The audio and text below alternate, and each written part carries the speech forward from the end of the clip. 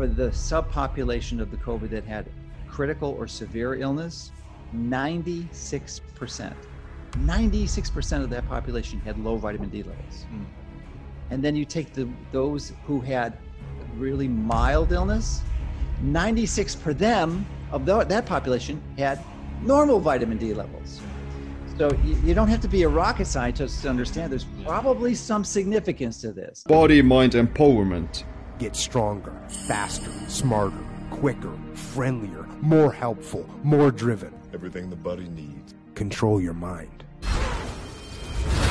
Welcome to the Body Mind Empowerment Podcast. I'm your host Siim Land, and our guest today is Dr. Joseph Mercola. Dr. Mercola runs the largest health website online. He's also a best-selling author of several books. In this episode, we're going to talk about a free ebook Dr. Mercola made with other doctors about how to stop COVID cold. This episode is brought to you by KAATSU Training. KAATSU bands incorporate blood flow moderation training that trick the body into thinking that it's lifting heavier weights than it actually is. When traditional weightlifting requires you to reach 70 to 80% of your one repetition maximum to stimulate muscle hypertrophy, then KAATSU achieve that effect only at 20 to 30%. So it's perfect for treating injuries or used when you don't have access to heavy weights. Research about KAATSU bands also shows it lowers blood pressure, speeds up recovery from injuries, releases stem cells, builds muscle, burns fat, and prevents age-related muscle loss. These things are a game changer and I use them almost every day. If you want to try out the KAATSU cycle bands, then use the code SIIM for a 10% discount at kaatsu-global.com. That's kaatsu-global.com and the 10% code is SIIM, S-I-I-M. Dr. Mercola, welcome back to the show. Well, great to be with you, Siim. Yeah, it's always good to talk with you, and it's currently we're recording this podcast in early September 2020. And the first kind of major coronavirus wave has passed, and during the summer there was pretty low amount of cases relatively. About we can probably expect that there's going to be some second wave or a third wave. We don't know, because that's how pandemics tend to work in history, that there are several waves. So how is the situation in the United States at the moment, and what do you think is going to happen in the next few months? Well, it's difficult to predict. Who would have been able to predict this? But more than likely, they'll inject another virus, reactivate this one or a new one, and continue the, I believe, planned interventions to create more fear in the population so they can increase their tyrannical control. So the reality is that this infection isn't that serious. The CDC recently in the United States come out, I think it was last week, admitted that the actual people who died from coronavirus, specifically from coronavirus and other factors, was 96% less. 96%, and maybe 94%. It's only 6% of the people who are formally labeled as COVID deaths are really COVID deaths. I mean, they were marking people as dying from COVID who would die in a motorcycle accident or die from cancer and happen to have the infection, even though all they did was have the infection, did not kill them. So when they did a more serious analysis, it was a relatively small percentage. So, but the end result is that I think it's a wake-up call for many, and to recognize that there are strategies that we can incorporate with our lifestyle that will help improve and upregulate our immune system, rather than relying on the conventional recommendations, which everyone knows is a bunch of hogwash. Right. I mean, they are absolutely ridiculing and suppressing any alternative to conventional medical therapy. And what is their medical therapy? You've got expensive interventions like remdesivir, which is an antiviral, and then of course the upcoming warp speed coronavirus vaccine, which has never been able to be successfully produced. In over 10 years of trying, they've never had a successful event. And it looks like in some of these trials, the phase 1 trials and 2 trials, they have 100% of the people getting them are having side effects. And they AstraZeneca just had to stop the recent trial, put it on hold at least, because one person just had a absolutely disrupted immune system with neurological complications. So this is exactly what you'd predict. This is there is essentially no safety testing being done. They skipped all of those precautious interventions to accelerate the distribution of this vaccine. And it's not going to work. People are going to suffer. I mean, we have historical precedents in the United States. Well before you were born, Seem, we had the swine flu epidemic in 1976, and they launched a swine flu pandemics, I think it was called. It was a vaccine, and it caused hundreds of people that have complications, and many of them died. They had severe neurological complications like Guillain-Barré. This was, I think, like for it was almost 10 years before the Vaccine Compensation Act was passed. So they awarded $3 billion in damages to these people who were suffering from the swine flu vaccine. And then they stopped it. They just shut it down. So I suspect something similar will happen here, except as you know, in the United States, there is no they have complete liability against any damages the vaccine companies do. I mean, it's just like the perfect storm for disaster. Yeah. So anyway, it's a long tangent to the point that I want to focus on things that not only your audience, who is incredibly literate and sophisticated with respect to their understanding of these strategies, but to remind them of these things and to give them strategies that they can also share with their friends and family who are not going to be as sharp as they are typically, or at least not maybe sharp, but as knowledgeable in these areas. And they haven't done the study and the due diligence they need to. Yeah, exactly. Like there is quite a lot of controversy about these things, and like regardless of any case, you'd still need to have like some certain level of your own immune system functioning. Even if it is like a super lethal virus, or even if it's like a very mild virus, it doesn't matter. like having a foundational immune system, working it functionally and properly is still one of the best strategies that you have, and keeping it optimized. Yeah, and what the conventional narrative fails to mention is that, assuming that the vaccine program works, which, as I mentioned, I do not believe it will, the way it works is by enhancing your own immune response. It's not like a drug that kills the infection. And because your audience is so literate, I am going to share with them. So this is an encouragement from them to stick around. A simple strategy that costs less than a penny, that has been shown to be highly effective at eliminating the actual severe complications of coronavirus. So in other words, you're short of breath, you feel like you're going to die, can't breathe, you're coughing, have a fever, and literally hours later, you're better, if not cured. So it's amazing stuff. And we'll talk about that later, but I want to talk about these other ways that you can build up your immune response first, because like anything in life, an ounce of prevention is worth a pound of cure. And that adage is so true when it comes to just about anything, including viral infections. Maybe let's start with some of those strategies. And you shared me with this PDF as well, or ebook, where you cover a lot about vitamin D. So let's start with that. Like, how does vitamin D affect, how does it affect like the coronavirus outcomes? What the study have been shown so far? Yeah, well, let me give you a little backstory. And I've been promoting vitamin D for over 20 years, and really have been one of the activists and physician journalists to catalyze an interest in vitamin D in the conventional medical community. And now physicians around the world do not balk at considering using vitamin D therapeutically in their patient population. That wasn't the same 20 years ago. That was not the scenario. There was a great reluctance to do that, great fear concerning it with people, damaged people. They had no understanding or appreciation that it did anything other than build bone density or help integrate calcium into the bone structure. But it does. It has unbelievable benefits. We've known for such a long time that it reduces heart disease and cancer by about 50%. Just simple vitamin D in autoimmune disease.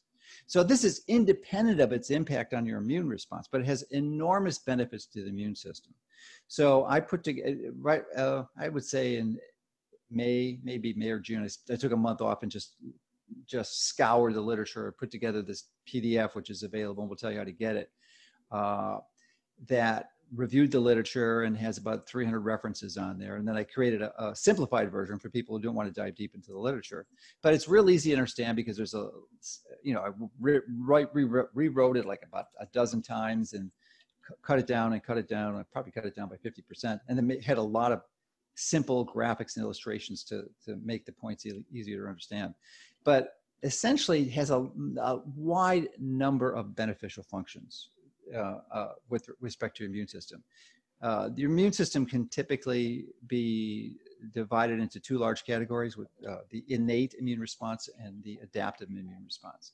The adaptive immune response is basically your T cells making antibodies, which is what we typically measure when you give someone a vaccine. They measure the humoral cell mediated, or not humoral, the humoral antibody production. So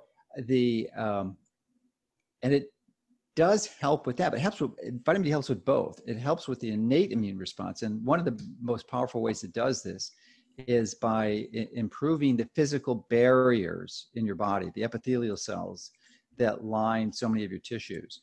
And by creating tighter junctions and adhesion, they prevent infiltration of many immune responses when you have activation from an infection. So that is a really important way.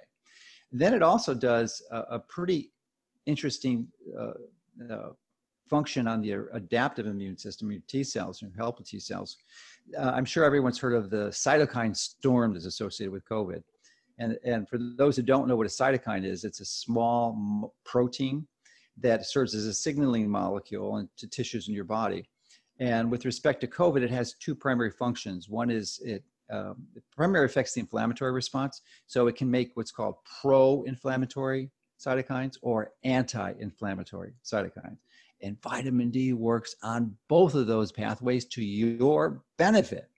It helps to suppress the NLRP3 inflammasome and the production of things like TNF alpha and interleukin 2 and some of these other pro-inflammatory cytokines, so that when the infection comes in, it reduces the consequences of that activation of the immune response.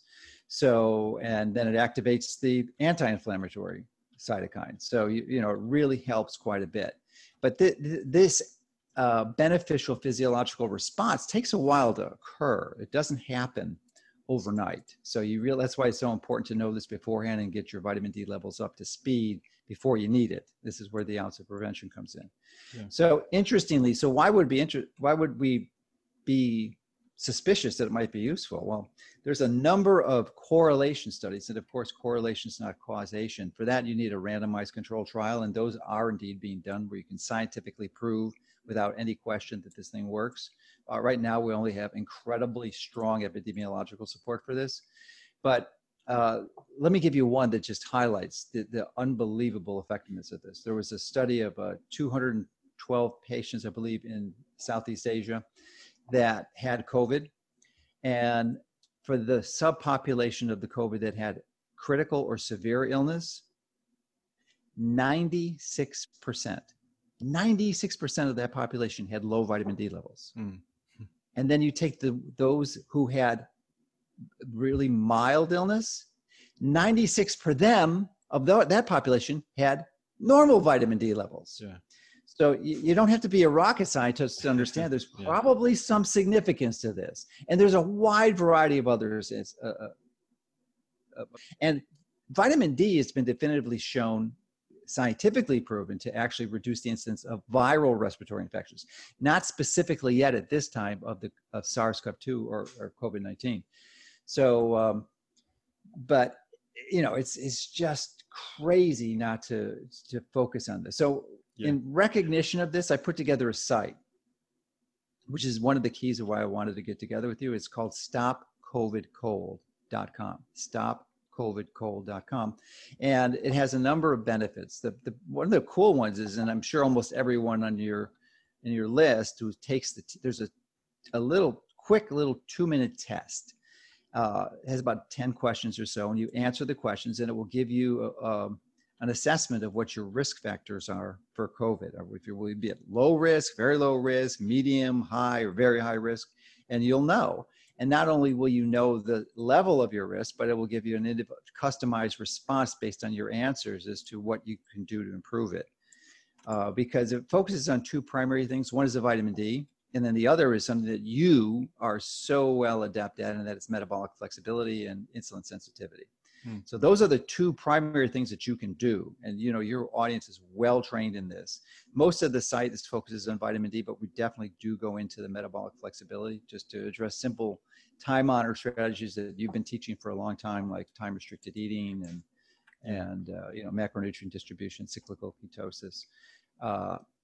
But the key thing is that the site probably, and that you can download the PDF that you reference. That's like 30 pages with a few hundred references, and there's no charge. There's no opt-in email. There's no email grab. You're not going to get something in your inbox. It's all free. Yeah. And there's a simplified PDF for those of your friends and relatives who aren't as deeply interested in the science and the support for that. So that's all it is. It's a very simple site, and and there's strategies that you can use to download an image over your Facebook profile and hashtags and things. So we're trying to get the message out to people, which is one of the reasons I reached out to you to Stop COVID Co-op. Yeah, it's a good point. So to say that like you said, we don't have like a vaccine. We don't have the vaccine for the common cold either, and who knows how long it's gonna stay around. So one of the key ways to kind of end the pandemic is to build up like a certain threshold of herd immunity, as well as people, just not being that affected by the virus, so to say, and surviving it better. And like one of the ways of doing that is to just keep your immune system strong and, maintain metabolic flexibility and assess those other comorbidities that tend to cause like worse outcomes for COVID-19. Yeah, absolutely. That's the most rational approach. Social distancing and wearing a face mask. All that's going to do, it had potential, and I'm not sure that the studies actually support those interventions. In fact, there's quite a few that actually dispute them being effective. But assuming that they were, all they're going to do is limit the time frequency to this. So the people are still going to be exposed to it eventually. They're just going to delay it. Yeah. So that if you had this high spike of people initially, which was a concern, clearly is a valid concern. Everyone was concerned about the initial thing of this because you're going to overwhelm the hospital system. But it really never happened, to maybe a slight extent in New York, but not really.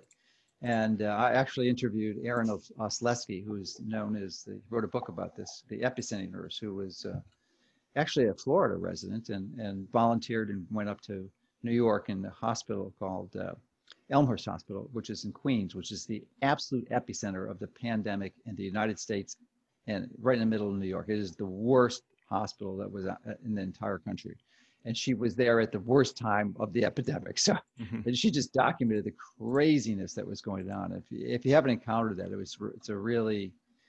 it's frightening in many ways because of the abuses that occurred and how essentially the freedoms were just obliterated. They prevented any family members from coming in. So the medical staff had complete authority, tyrannical authority of what they were going to do with patients. And patients had nothing, they had no say in what the results were. And if there was any medical negligence involved, they were completely insulated. They were not held liable for any of their actions. It was just crazy. And interestingly, they put virtually everyone they put on a ventilator died. And you remember, of course, that was the big thing. They had companies all over the world making these ventilators. The ventilators didn't work because it doesn't address the underlying reason why people are sick.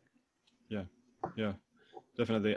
Do you think one of the reasons why we had a reduction in cases during the summer because of just sunlight and vitamin D, people getting more just vitamin D and coming out of the winter? Yeah, I think that's probably a big factor, but there's many people who believe that just the increase in the humidity has a lot to do with the decreased pathogenicity. It's the drier climates that make the virus more infectious and more likely to be transmitted. Mm-hmm. So obviously with summer comes typically increased humidity. Where I live in Florida, it's pretty high humidity most of the year, but it does go down a little bit in the winter. But you go into northern climates where you actually have the heat on, that humidity will typically drop well below 30% and maybe even below 10% unless you're using a humidifier. So those are the conditions that tend to increase the virus's ability to be infectious. Yeah, definitely. And, the seasonality and latitude is a pretty important factor. But what about there is a talk about how black people have been more affected by COVID-19 because of their lower vitamin D. Yeah, it's not just African Americans. It's anyone who has a really deeply pigmented skin color. So that would be a large number of people. And that's really the focus. The initial focus of the StopCovidCold.com was for people of color and the elderly, which is the other population. The elderly for a number of reasons. That the common denominator between both of those populations is low vitamin D levels. For the blacks, because they have deeper pigmented skin, which prevents the sunlight from penetrating. They can get the vitamin D, but it takes 2, 3, 4 times as much exposure to get it. Mm-hmm. And then the elderly, many times for similar reasons, they just aren't going outside. I mean, they're typically confined indoors, and they do lose the ability to produce vitamin D, even if they had that exposure, because as you age, unless you're healthy, I mean, I suspect you at 110 would be producing vitamin D like crazy, just like you were now. But most people don't have your resilience and increased, not increased, but high quality physiology. And you can maintain it. I'm convinced you can maintain it. It's a very old age. But most people don't do that. They just start to engage in behavior and lifestyle changes that, they're in the retirement mode, and they just don't exercise. They don't do the things that they need to do to maintain their health. So what would be like one of the best ways to just keep your vitamin D optimal, and what is the optimal range? Okay, the optimal range, is a great question, is I believe somewhere between 40 and 60 nanograms per milliliter, and that's the units that we use in the United States, in Estonia, Europe, and Canada. Many parts of the world, they use nanomoles per liter, and to get that, you have to multiply the nanograms by 2.5, so maybe 100 to 150 nanomoles per liter. And those are ranges that you can easily reach if you are exposed regularly to sunshine, as I am. I have not taken oral vitamin D for over a decade, and my vitamin D levels are very healthy. Right they're actually 70 nanograms per milliliters. So, but most people, especially now that we're approaching the winter, and most people watching this are in the Northern Hemisphere. If you're in Australia or New Zealand, South America, it's a different story, of course. You're approaching summer. But we're pretty much at the point where the majority of people in the Northern Hemisphere are not going to really be making much vitamin D now, even with optimal sun exposure. So you're almost going to have to switch. Now, if you do live in more subtropical areas like Florida, or at high altitudes, then that's not true. You can probably go longer. But for most people, they're going to need to take some vitamin D supplements. And I do discuss that in the PDF and the dosages, because ideally, vitamin D levels are kind of like your blood pressure levels. You don't know what they are. You can't feel them. So you have to test them. You have to measure them. So that's why we highly recommend getting a test. You can empirically dose yourself, and we have recommendations for that, but the best thing is to know what your levels are and then adjust your dose based on the levels. So if you don't know your levels and you don't have regular sun exposure, and you're not acutely sick, then about 8,000 units a day is probably a good dose. That's what we find. We've worked with Grassroots Health, who've tested over 15,000 patients and comprehensively surveyed, dozens, if not hundreds of aspects of their lifestyle, and found that about 8,000 units was what required to get it into the healthy levels. But if you're acutely sick and you have low levels, then you may want to take 100,000 units once or twice, and then 50,000, and gradually go down to 10,000. But hopefully people aren't at that point, and they can do it more slowly and carefully. I think the best way, a lot of regimens call for once a week dosing to increase compliance, but I disagree with it. I think you really ideally should take it every day. I think it's a better, more physiological strategy. Mm-hmm. And even though probably there is some benefit to taking large doses at once if you're acutely sick, I think there's better strategies that work far more effectively to actually treat this, that more than likely everyone watching this will not need, because if you are healthy and resilient, if you come down with this, you're just going to have maybe a little cough or maybe a little fever, feel out of sorts for a day or two, and that's it. But if your friends and relatives who aren't following your lifestyles are going to get sick, and some of them could potentially come down with this and not make it out of it. So there are some simple things that you can do that would actually radically improve your body's ability to defeat this infection. Yeah, yeah, and I also think so it depends a lot on your own starting point of what your level's at.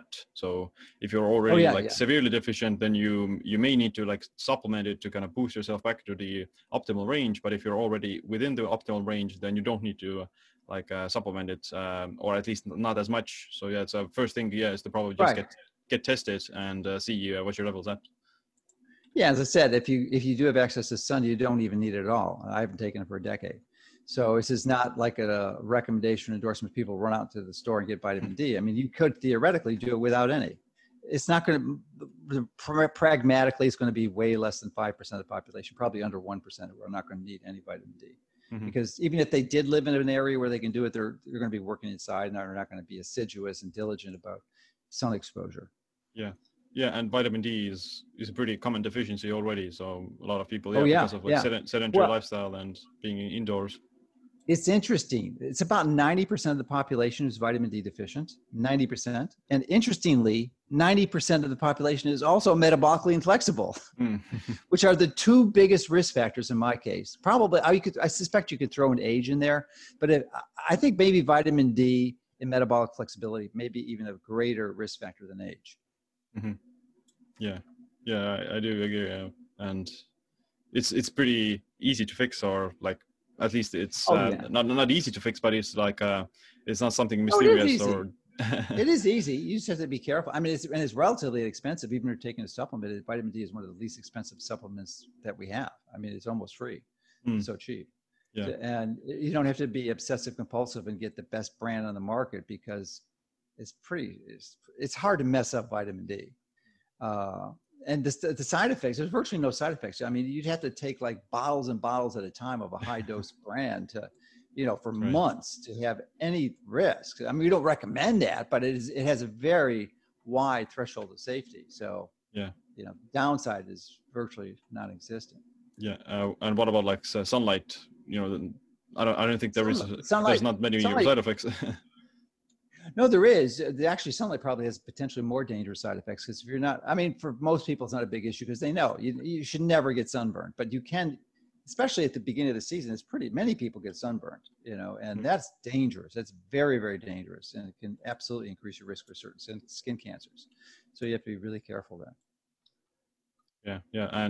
But how would you prevent that, or how would you protect against it? Well, it depends on the color of your skin. So if you're really have a pale complexion and it's the beginning of the season, it's like the early spring, your skin hasn't seen sun for 4 or 5 months, then you won't go out and it's just maybe 2, 3, 4 minutes, or just pay very careful attention to look at the color of your skin. The moment it turns the lightest shade of pink, you get out of the sun. Mm-hmm. So because then over time your body builds up a protective response that creates this pigment called melanin, which shields you from the UV radiation. And you could take supplements too, like astaxanthin has been known to almost double your exposure time before you get injured. That's a really powerful carotenoid antioxidant, one of my favorites. Yeah. Usually extracted from seafood, algae, microalgae. Yeah, and which is a good point. I want to mention that astaxanthin is antioxidant, but if you're eating a diet high in vegetable oils and omega-6 fats, then you actually shorten the period when you get burnt because of the oxidized fats. It's like a deadly combo, where if you have this metabolically dysfunctional diet composed of a lot of vegetable oils, then you also are going to get the negative side effects from the sunlight and UV radiation much faster because of the oxidation that occurs. Yeah, and that is, in my view, a subset of metabolic flexibility, because these oils will radically reduce your insulin sensitivity. So to me, that's one of the most important strategies. And it's interesting how they call them vegetable oils, and technically they are, but they're really seed oils. And all the big ones like canola, corn, and soy, they're all genetically modified. So not only are they terrible from that perspective, but I believe the excess omega-6 linoleic acid is probably more poisonous at the levels that most people are consuming them than the glyphosate. because it just metabolically ruins your system. It's one of the worst things that you can do to your body is have an excess of that fat. And you just got to avoid those things like the plague. And I couldn't agree more. I mean, to me, they're far more harmful than sugar. There's no comparison, really.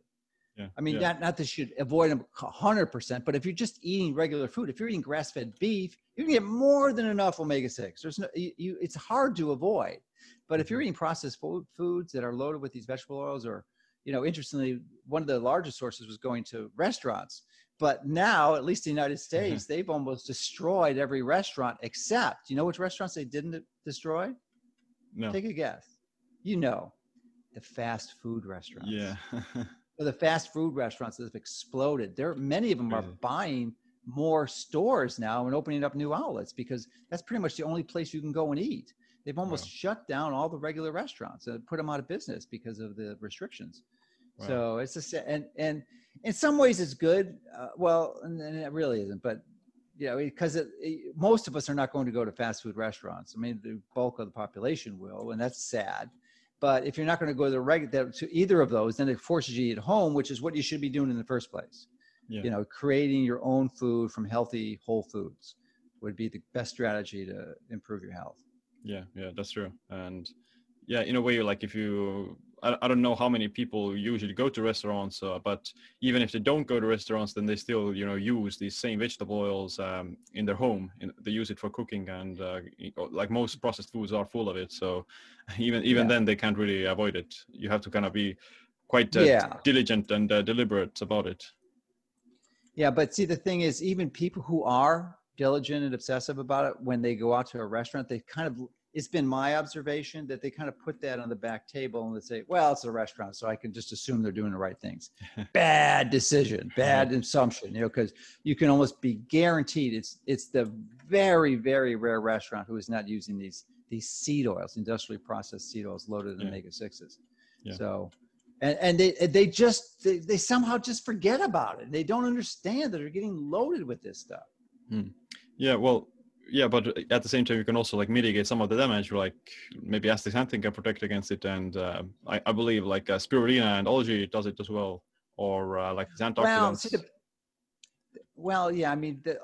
Ultimately these fatty acids get integrated into cell membranes and they stay there for a long time. So, and then of course they're predisposed to oxidative stress, so you get like 4-HNE metabolites that are incredibly, these carbonyls that radically destroy the body system. But the best thing is not to put them in your body to begin with. Then you have to worry about it. Yeah. So, and you could actually, it's worth doing a test, like a fatty acid test to see exactly what your levels are, to see how much of this linoleic acid you have in your body. Because you might be surprised. You might be thinking you're doing the right one thing, but maybe not.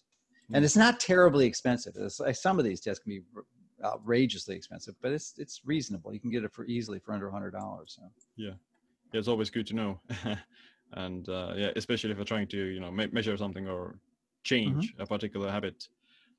But I want to touch a bit more on vitamin D. Like, are there any other like nutrients that may help the vitamin D utilization or like maybe inhibit it?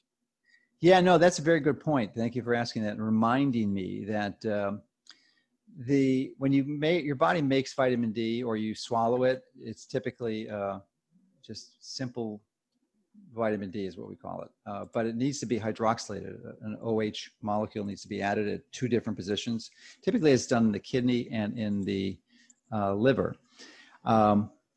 Interestingly, that's what I was taught when I first started learning about this, but now we know that the immune cells actually have the enzymes. They're actually enzymes are similar in the liver, but they're in these immune cells, and that when they have vitamin D, it gets activated to its active form, the 125 dihydroxy vitamin D. Mm-hmm. And there are some minerals that are particularly useful to catalyze this process, and one of them is magnesium. So magnesium is really key, and we find that many people who take therapeutic doses of vitamin D and don't seem to improve their levels is because they're magnesium deficient. And there's about almost as many people that are magnesium deficient as are vitamin D deficient. So it's pretty good strategy, very safe. Typically, it could be a little more expensive than vitamin D depending on which kind you get, but hard to overdose on because if you take too much, magnesium is a laxative and you just poop it out. So pretty safe threshold there.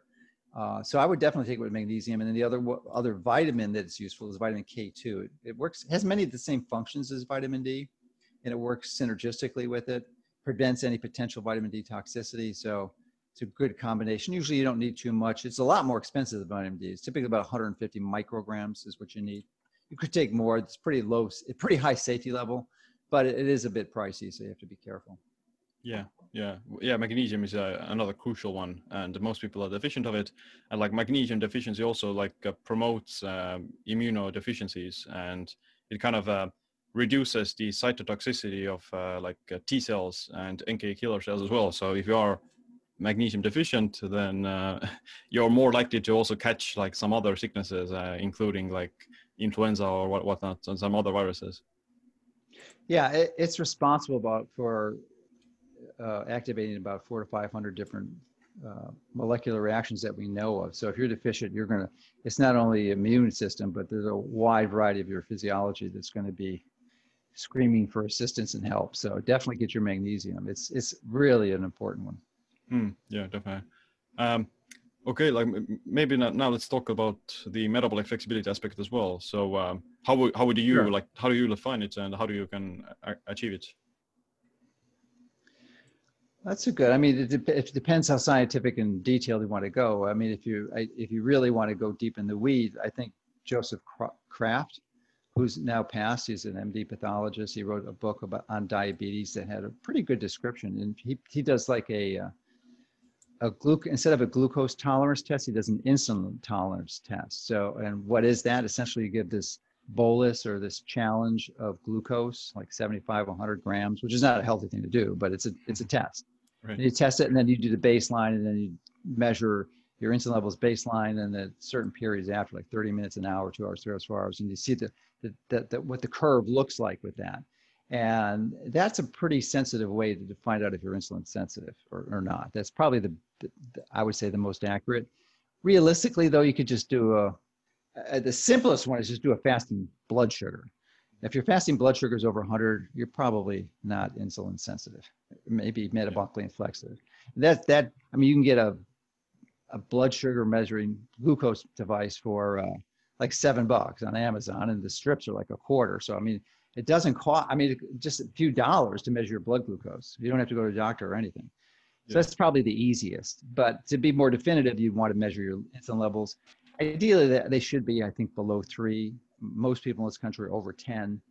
So, and the units might be different in Europe, I don't know, but in the US, that's what they are. Yeah. So like metabolic flexibility just kind of describes your body's ability to swap between fuel sources and measuring your fasting insulin just points out that you're supposed to be fasting during the night, and because you're not eating, your blood sugar should be low, your body should go into ketosis and start burning your own body fat, and in the morning that's why your blood sugar and the insulin should be low. But if they're not, then that kind of indicates maybe some like pre-diabetes or just metabolic inflexibility, where your body doesn't make the switch and doesn't go into that ketosis and fat burning state. Yeah, I want to thank you too, because the last time I think I interviewed you for your new book, we discussed cyclical ketosis, and the discussion helped me understand a bit better of the frequency of cycling. My periods of cycling were too long, and you had suggested they should be shorter, and I think you're dead on, spot on. I would go for a week or two in either high carb or low carb mode, and then that was just not the right strategy. So it should, you could be switching several times a week. And what I've noticed, are you familiar with a ketone measuring device called Biosense? Yeah, I have heard of it. Yeah. Have you ever used it? It's pretty cool. I haven't used it, but I've used some other breath analyzers. Yeah, you've got ketonics out there, but that is not as good, and it's not as sensitive, and it's not as accurate. So this one is really cool. It measures the same thing. They're both measuring breath acetone, which is but this is really sensitive. And Dom really likes it. You should call the company. I'm sure they'll send you one out. So You can play with it yourself, but what I found is it basically gives you a number from 0 to 40, and it's like 10% of what your ketone level is in millimoles. So like if you get a 25, that means you have 2.5 millimoles of ketones. So, and there's just blow into it, and it really tells you what it is. So you can use that to see exactly where you are in ketosis, which is pretty cool. And I usually measure mine twice a day, and I know. I can't really take carbs more than 3 days in a row. If I do, then my ketones go down. Typically, my ketones run about 2 millimoles and may go up to 3 or 4, at 2 millimoles at night and then 3 or 4 in the morning. But if I have carbs for 3 days, it'll be 0.5. So, but I understood that by doing the measurement, and I suspect that's just true for me, and everyone might be different depending on what their circumstances are. But that's a really cool trick I learned to personally optimize your cycling frequency. I do agree that, ketosis is a great way to achieve metabolic flexibility by just reducing your carbs and teaching your body to tap into ketosis. But at the same time, if you are like chronically in ketosis, then your body kind of loses the ability to utilize the carbs as effectively as well. So that's why you want to cycle it in some way to reintroduce the carbs so that your body would burn both of the fuel sources effectively, and as well as like speed up the rate at which you can make those switches, because everyone could probably readapt, but if it takes like 2 weeks for you to get used to ketosis or vice versa, then that's a sign of like a slight inflexibility and like glucose intolerance. Yeah, for sure. So with respect to metabolic flexibility, the other two strategies, of course, you're familiar with, I mentioned earlier, was time restricted eating, which is a powerful intervention. You don't really, just restricting it to 6 to 8 hours, I think, is incredible. I mean, not everyone has to do a Seamlon and do a 1 meal a day or 2 hour a day. I think that when you're young and healthy like you are, it's probably a good idea, but the older you get, and especially the more metabolically injured you are, I don't think it's a good strategy. I think 6 to 8 hours is a good window. And I think we both agree on that. Yeah. So that's and that works even if you're eating crap, even if you're eating these vegetable seed oils. Yeah. I mean, so we don't recommend it. We recommend, of course, improving the food choices, but it's a powerful intervention. Crazy. Yeah. You can get away with some damage to a certain point because of during the fasted state, your body just repairs the damage that you do cause. But probably avoiding it is the easiest thing and the most effective thing to do.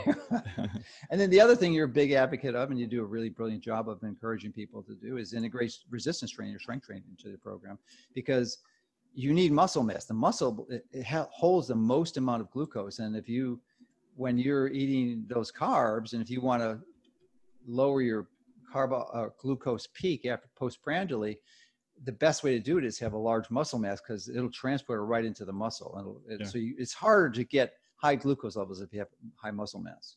Yeah, that's for sure. And just also just protect against any these like the sarcopenia and muscle wasting that occurs, especially if you're not using and being sedentary. Yeah, you just don't have to worry that about people your age, but after you hit 50, that becomes a real issue. And sadly, most younger people don't fully appreciate the damage and what a disaster frailty is. I had both of my parents passed away from frailty. And even though I was encouraging them to exercise and stuff, they still, because there's so many things that go on that contribute to it. In addition to exercise, of course, you have the issue with you actually need a higher protein requirement when you get older, because it's more difficult to assimilate that into the muscle. And most people don't address that, so they just lose their muscle mass like crazy. And it's just, you get on this rapid downhill course. It's just so difficult to overcome. And it will rapidly accelerate the length of time that or the amount of time you're going to be here is not, you're going to decrease it by doing that. So real important strategy. Yeah, definitely. Protein is important. And are there any other maybe like other vitamin D foods that have a sufficient amount of vitamin D in it? There are foods that have them, like cod liver oil and things, but typically most cod liver oils are actually supplemented with additional vitamin D and vitamin A, so it doesn't really come naturally in super high levels, but liver typically tends to be the highest of vitamin D. So in my view, you really weren't designed to optimize your vitamin D levels from food. You're really supposed Yeah. to do it from sunshine. And the other benefits of sun exposure is not just vitamin D.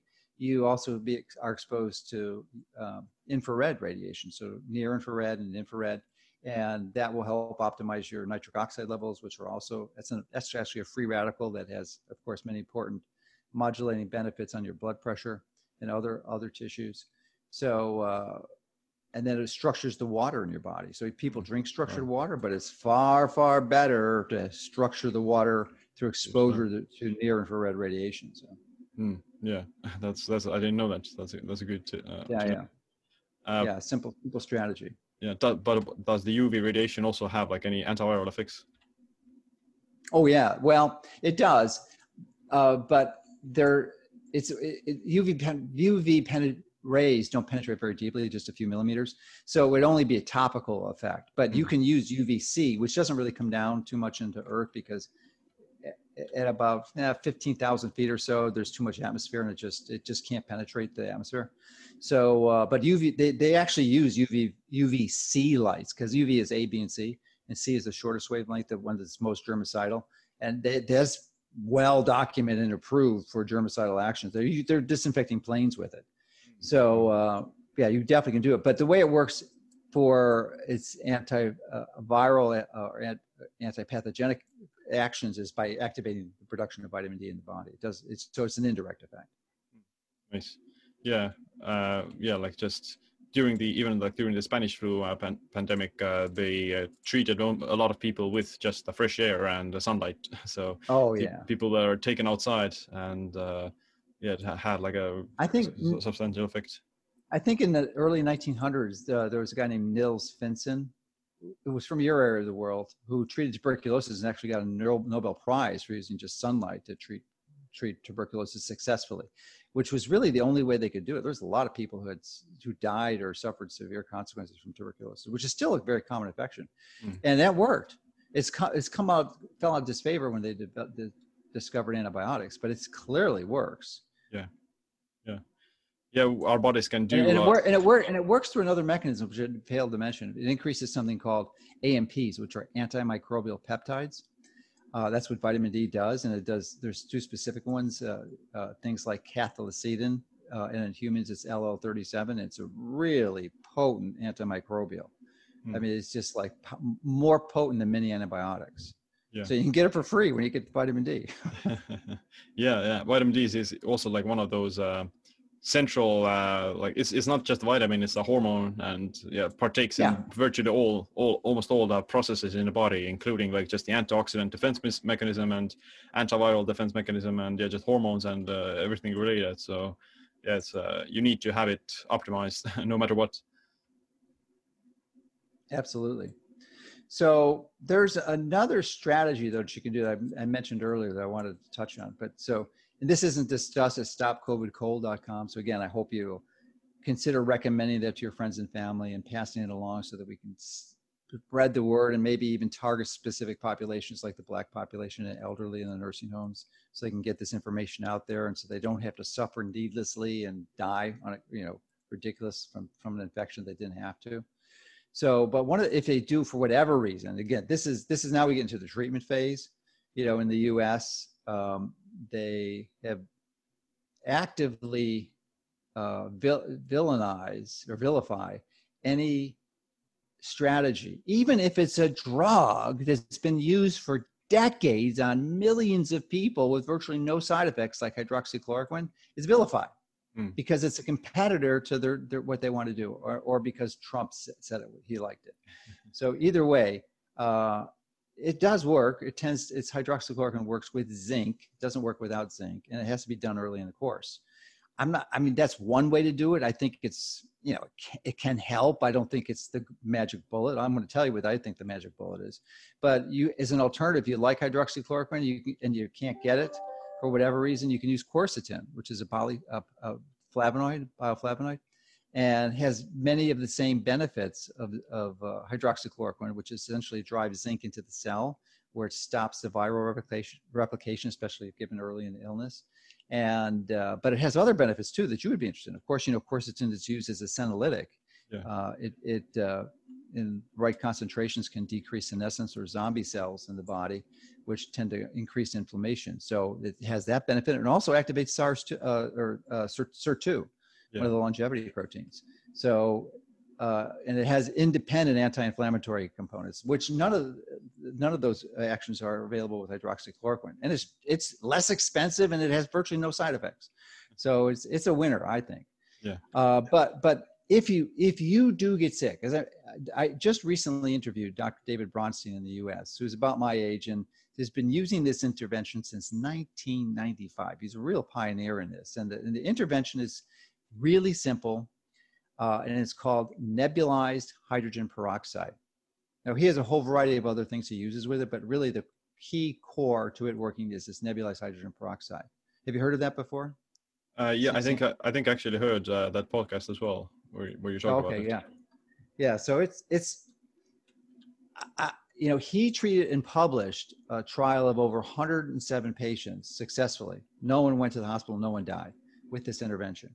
And interesting, during the interview I discussed with him, we actually had the same experiences, because I've helped a few people with it, not as many as he has, because I'm not seeing patients, he's seeing patients. And so, what we have both observed is that these individuals were short of breath. They felt like they were going to die. They were coughing and had a fever. I mean, they were really, really sick, right? And I tried a bunch of things and they were getting better. It's interesting that most of the people in these circumstances, they almost invariably, every single one of them were taking aspirin, Tylenol, or ibuprofen, or all of them. Because they think a fever is dangerous. They don't understand and realize that is exactly what your body's doing to beat this infection. So they suppress it, and that's one of the worst things you can do. So obviously you have to stop that. But once they implemented this nebulized peroxide, literally within hours, almost every one of those symptoms disappeared.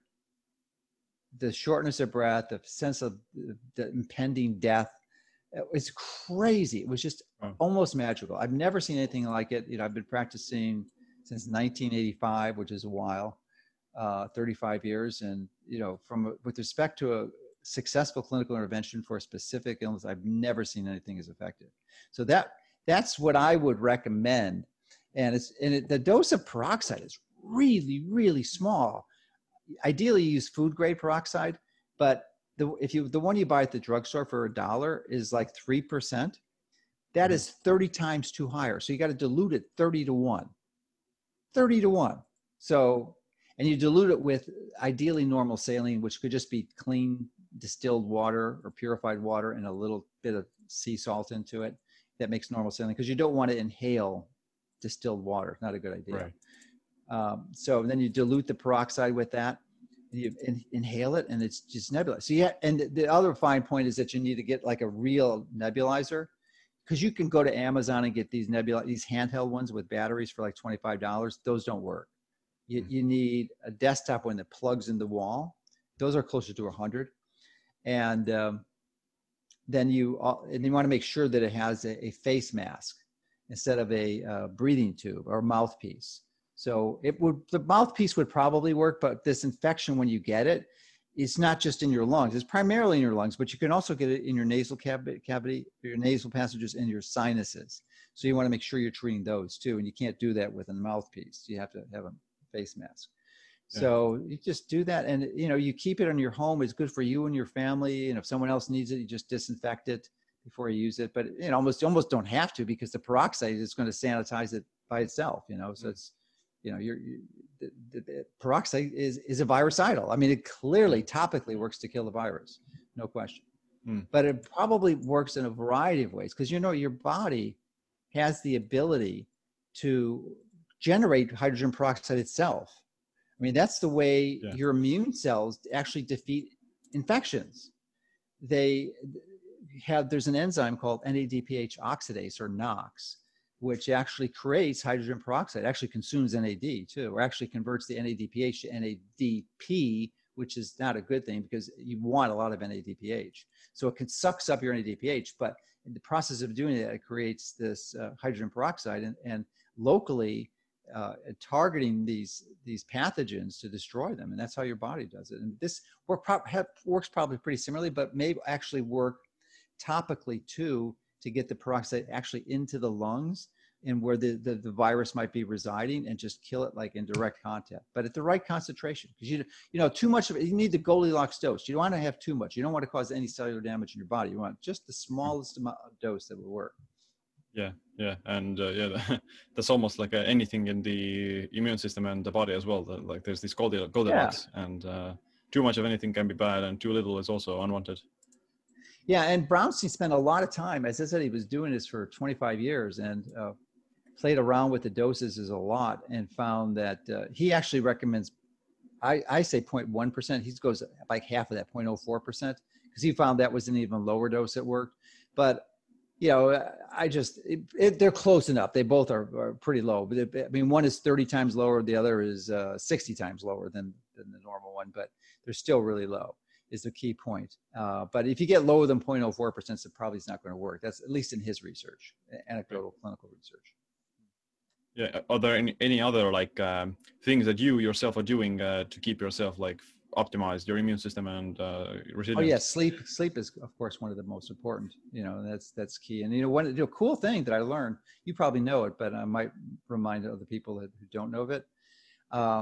To optimize your deep sleep is to take a cold shower, or in my case, I just jump in my pool before I go to bed, and that lowers your core body temperature and allows you to get more deep sleep. Which is pretty simple, inexpensive hack.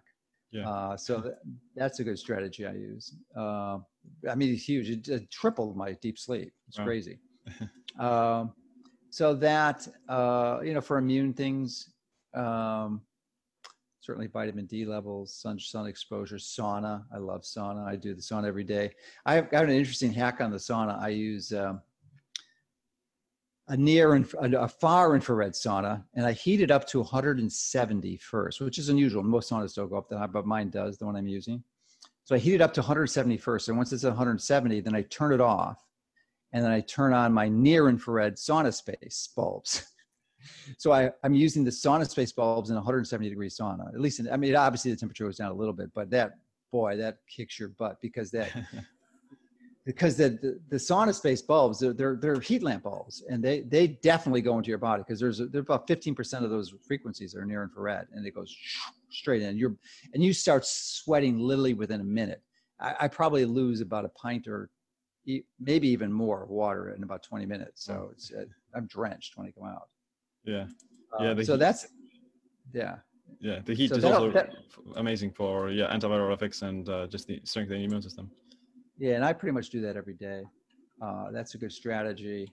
Now, what's another there's a few other supplements, the zinc I mentioned, but one that works really well, especially in late stage disease, would be NAC.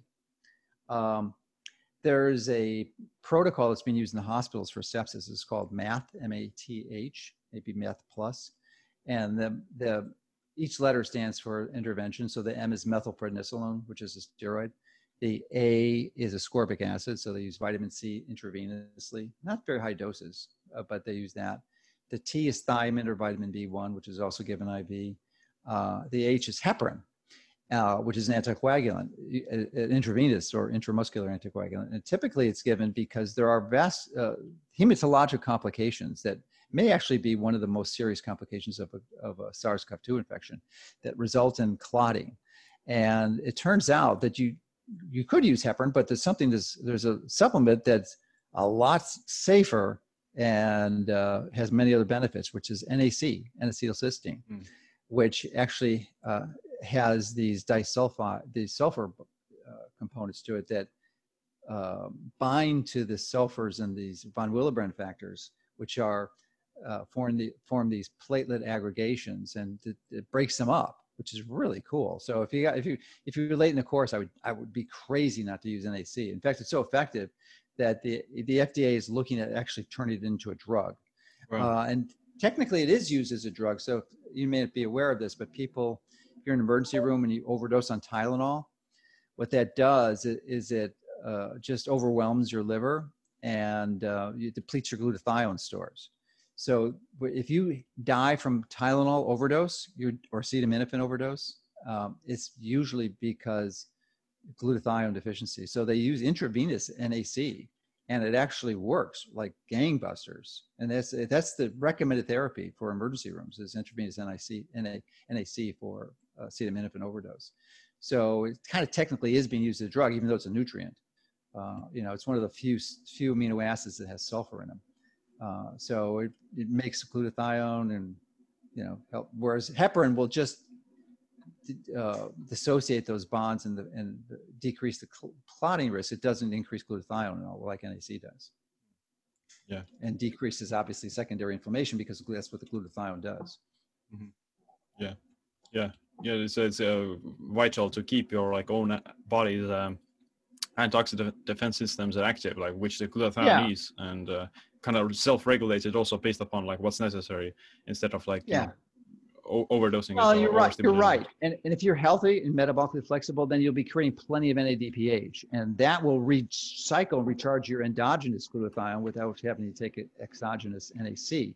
So, but most of the people who are sick, they're not that healthy. So that's why giving up some NAC is useful. But ideally, I think in an ideal world, you just upregulate your NADPH, and that will recharge your own glutathione. Yeah, definitely. Well, it's been great talking with you. Is there anything that we didn't talk about that we should or mention? No. Just a reminder that stopcovidcold.com is really the key resource.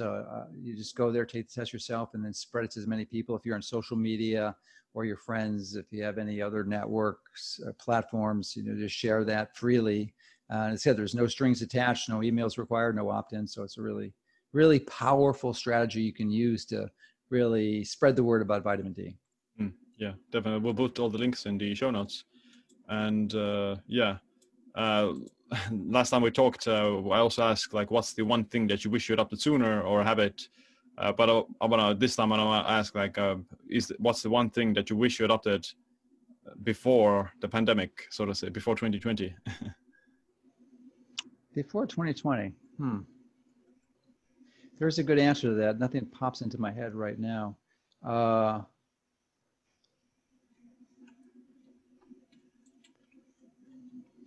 Well, I think, I think when I interviewed you, that was post.